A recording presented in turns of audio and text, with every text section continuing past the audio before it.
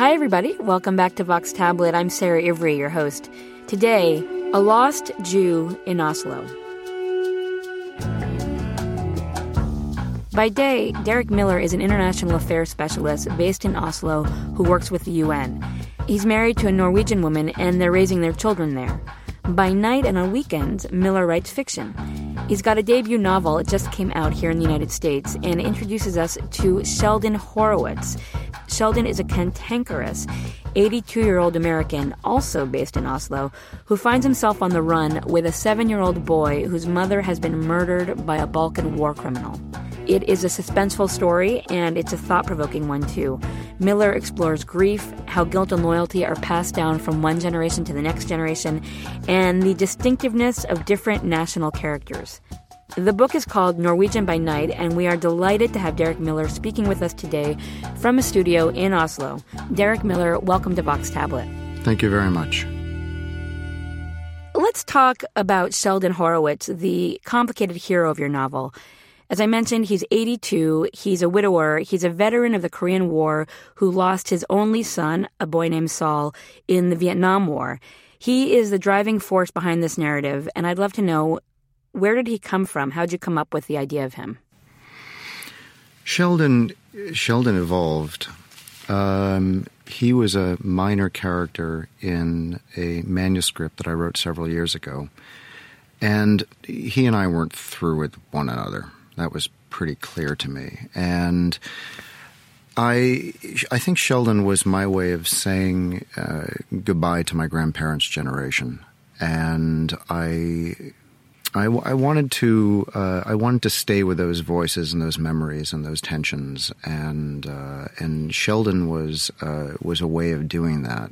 So for listeners who have not yet had the pleasure of meeting Sheldon Horowitz, how would you describe him?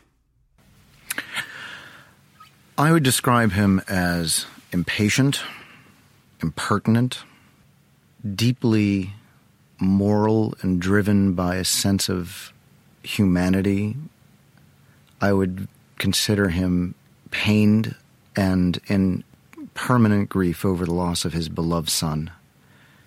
And someone who is coming to terms with a way of being that is old, where he has to confront his own memories, his own identity, his own trying to come to terms with some of the decisions that he's made and the consequences that they've had while he has time left to try and do so. And so in one way, Sheldon is a tragic character.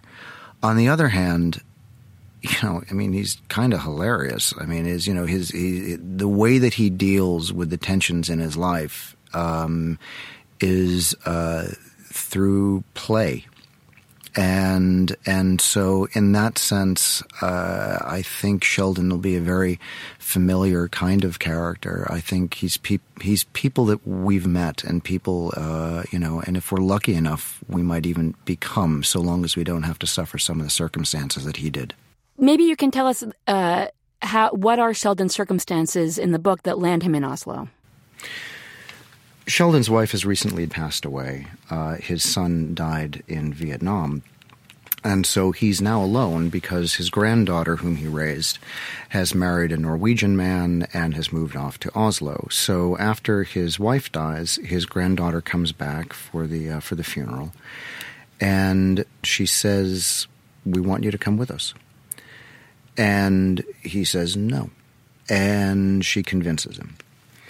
So Sheldon's decision to go to Norway has really nothing to do with Norway. He wanted to be – he doesn't say that he doesn't want to be alone, but his granddaughter says that she doesn't want to be without him and she doesn't want him to die alone. And while he doesn't – he might find that a bit sentimental, he might also have been quite pleased for the invitation. So off he goes to this strange and exotic northern land. Now, you could have written a different kind of story, a slower-paced, fish-out-of-water type of story. Why did you decide to throw in a murder and create a kind of literary crime novel? I think I was driven mainly to try to write something partly to compensate. I wouldn't say for my failures as a writer. I would say it's to address my need to grow as a writer. And there were some flaws in my earlier books and my unpublished, manuscripts, which no one will ever see. But I came to understand what some of them were. And one of the things that I decided I really wanted to do with this story was have a real simplicity of purpose and clarity to what the basic structure of the story would be that gave me a basis from which to improvise as a writer. I think of this akin to improvising around a familiar jazz song, Stardust or something. And when you know the main melody and the band can stick to the melody, it allows for a structure from which to improvise. And so in a way, the crime of the book gives me that basic structure, but it really isn't about the crime. I would say that if I were putting this into a sentence, it would be save the boy, not solve the crime. And so while a crime, this dramatic event starts the story off and gets things rolling, it isn't about the crime, and it's definitely not a mystery. It could be ostensibly considered a thriller. I'm perfectly happy with that classification. It's been called literary suspense, which I kind of like, and I do hope it's suspenseful. But I think I mainly wanted something that had some clarity for me and some clarity for the reader, because then it gave me an opportunity to do something which for me was interesting, which was to have two stories, one that was moving directly forward in time, which is basically the effort to try to save this boy, and the other moving directly backwards in time, which is to understand how Sheldon lost his own son, which made going forward in time and going backwards in time a structural challenge for me as a writer, but I think adds a real richness to it as a story, particularly for an old man, and it gives me an opportunity to play with some of the main themes of age and aging and memory and time and this issue of his possible dementia and whatnot. So I think that was really it. It wasn't because of a fascination with crime novels per se. It was because it suited the story that I wanted to tell and the way that I wanted to write at the time. One of my favorite characters in the novel is the young detective Sigrid, who has a terrifically understated way of responding to the folly of her coworkers. I'd love it if you would read from a conversation she has, a pretty funny conversation she has with the chief of police. And before you do, maybe you can set it up a little bit. Sigrid is, she's in her early 40s. She describes herself as plain. She is, she's bright. She's contented in her career. She is, unlike a lot of the other Scandinavian crime people, she's not an alcoholic. She wasn't abused by her. In fact, she has a wonderful relationship with her father. And Sigrid is content with the kinds of work that she does, and I think she's quite good at it. But there's no superlatives here. What Sigrid, I think, has though is quite a dry sense of humor. I think she has she has a number of qualities that I'm quite fond of. But at the moment, what's happening is that obviously these murders have ended up on her desk. She's in charge of leading these matters and mainly finding Sheldon as well, because he's this missing old man, even though he's not necessarily a suspect. And it's viewed as a political issue, and so she gets a call from her chief, to which she has to respond. So that actually comes in the first couple of paragraphs. So maybe I'll dive in here. Sigrid has received so many calls since the murder made the newspapers that she has donned a headset with a microphone in order to get some work done. The calls, she has decided, have nothing to do with her job. In Norway, the police operate under the authority of the district offices of both the prosecuting authority and the National Police Directorate, allowing people like Sigrid to get slapped on both sides of her face at the same time. This slap, for example, comes from the chief of police for her district. She takes it with her eyes closed, as one does a colonoscopy. "How's it going?" the police chief asks. "Fine, thank you," says Sigrid. "Need help?" "No. It happened yesterday. I think we're doing fine." "Pretty political, all this." "Yes, I suppose it is." "You have a suspect, right? This Serbian?" "Kosovar. We suspect him, but we don't have any direct evidence of his involvement, so I can't charge him, and besides, I also can't find him." "Muslim, right?" "Probably, but I don't think religion is relevant to the case. Nationality may be. I'm not sure yet. It's too soon to establish motive." "Do you have any other suspects?" Sigrid opens her eyes and looks around. Then she shuts them again. Something about being blind feels appropriate to the conversation. "There's someone we're listing as a person of concern," she said. "What is that?" "It's a new category I made up." "Can you do that?" "I think so." "Who is it?" "His name is Sheldon Horowitz." "Albanian?" "Jewish." There is a pause on the other end of the phone. A very long pause. The chief whispers, "Jewish?" "Jewish," Sigrid says, not whispering. "An Israeli spy? Mossad?" "No, not Israeli. Jewish. He's American. He's an old Marine. He may be suffering from dementia or sadness or something. He's in his 80s.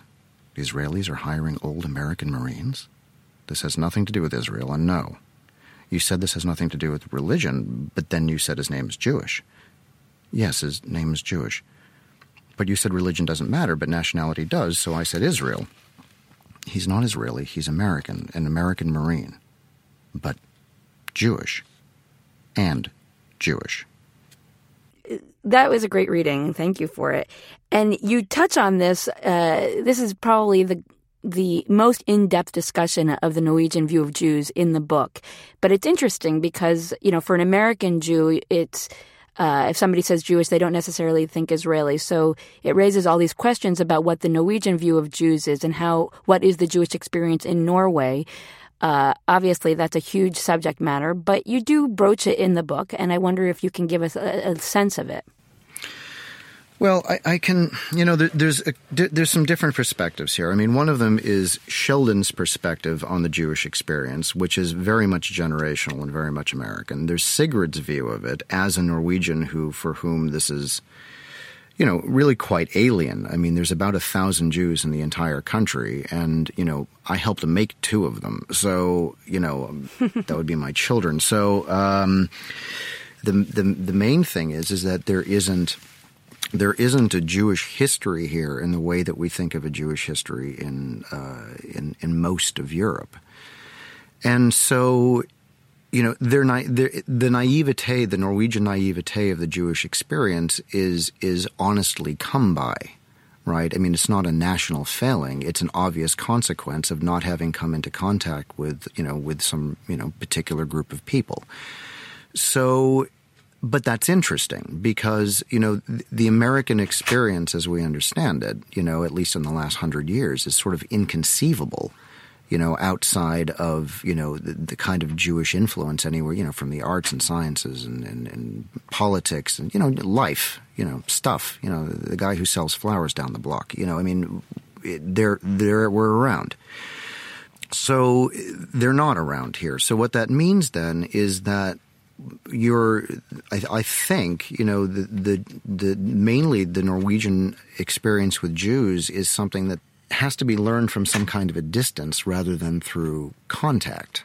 And so, the scholar in me starts wondering what's the nature of the representation, that they have. And it's clearly changed from the 70s till now. Norway was very staunchly pro-Israel, and I realize that is not the same as discussing Jewishness. But politically, as was much of Europe, and then that's a lot of that's changed, in the last 40 years now. Wow. Mm-hmm. So there is no anti-Semitism as we come to understand it, but there's certainly a confusion about the relationship between, Israeli politics, their own national identity as Norwegians and what they're trying to achieve and understand themselves to be in the world, and these kinds of complexities. So it's certainly not an uncomfortable place. I mean, I'm hardly a refugee. I can live where I like, and my kids are thriving here. But but there's a gap. There's an understanding gap. There's a history gap. There's a sense of humor gap. Which is their fault. But it makes for an interesting experience. Let me ask you, in the book, Sheldon as a Jew is not the only one who stands out. You have this group of Kosovars who are also on the margins, not wholly absorbed into society, recently scarred by ethnic cleansing, by war in the Balkan area. When I was reading the book, it really was pronounced to me the way their experience echoes what happened to the Jews in Europe, which is such a prominent theme for Sheldon, this preoccupation with the Holocaust, with World War II. And I wondered, to what extent did you want that kind of historical parallel for these cycles of history and of war to bump into each other? Well, I would phrase it slightly differently, which is to say I was very conscious of and aware of and deliberately working with the notion of people being displaced in time, displaced in location, being immigrants and being outsiders. But I wouldn't say I was drawing parallels between the Holocaust and the Balkans, but I would say that I was looking at war, and I was looking at the consequences of war and the kinds of lingering consequences that wars have for individuals and what we take with us when we leave a place and go to another place. So it's more than just fish out of water stories. It's sort of the relationship. I mean, the fish out of water means the fish is out of the water. Now, but the thing is that where is the fish now? And what is the relationship between the fish and wherever he is now? And it's not just what's been left behind; it's what's been encountered. It's been encountered anew. And for the people from the Balkans, I'll say the people from the Balkans because some are Kosovars and some are Serbians and whatnot. But the people from the Balkans are a range of people who have engaged Norway in very, very different levels. There's a girl who self-identifies as Norwegian, despite having been born in Serbia, because she was adopted when she was 8 years old and lives here. Norwegian is, as she says, her best language. She's in law school. She is in every discernible way Norwegian.